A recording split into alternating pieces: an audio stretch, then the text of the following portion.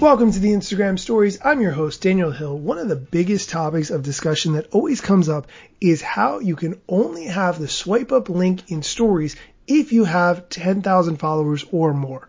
Technically, that's not true. You can do the swipe up link to an IGTV video, which I recognize is not the same, or you could do a swipe up in stories if you run a story ad, but this is geared toward someone who wants to do it organically without paid promotion or to an IGTV video.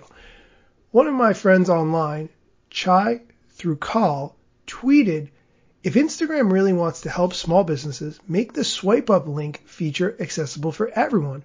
Reduce one step from the conversion flow. Let them use the existing tools. There's no reason to keep it only for big accounts. Help me understand better. And then she tweeted at Vishal Shah, VP of Product at Instagram.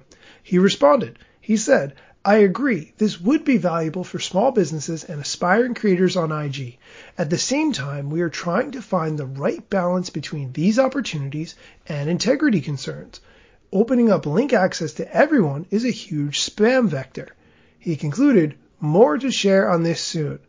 He also replied and said, I promise that these integrity concerns, in addition to ensuring that stories remains a casual place for sharing, are the main motivations behind this limitation, and it has nothing to do with, quote, forcing people to use our native tools.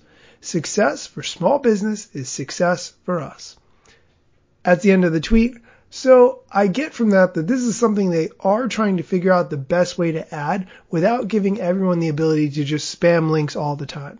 However, I sort of don't agree with it as spam because if you add the link and nobody wants to go to that site, then they just won't click on it.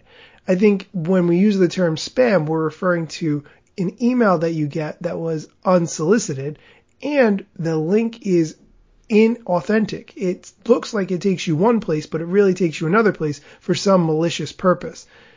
On Instagram, you could spam someone using a swipe up link in a story ad, so I don't really understand what the difference is potentially. Anyway, I'll keep you posted as this develops.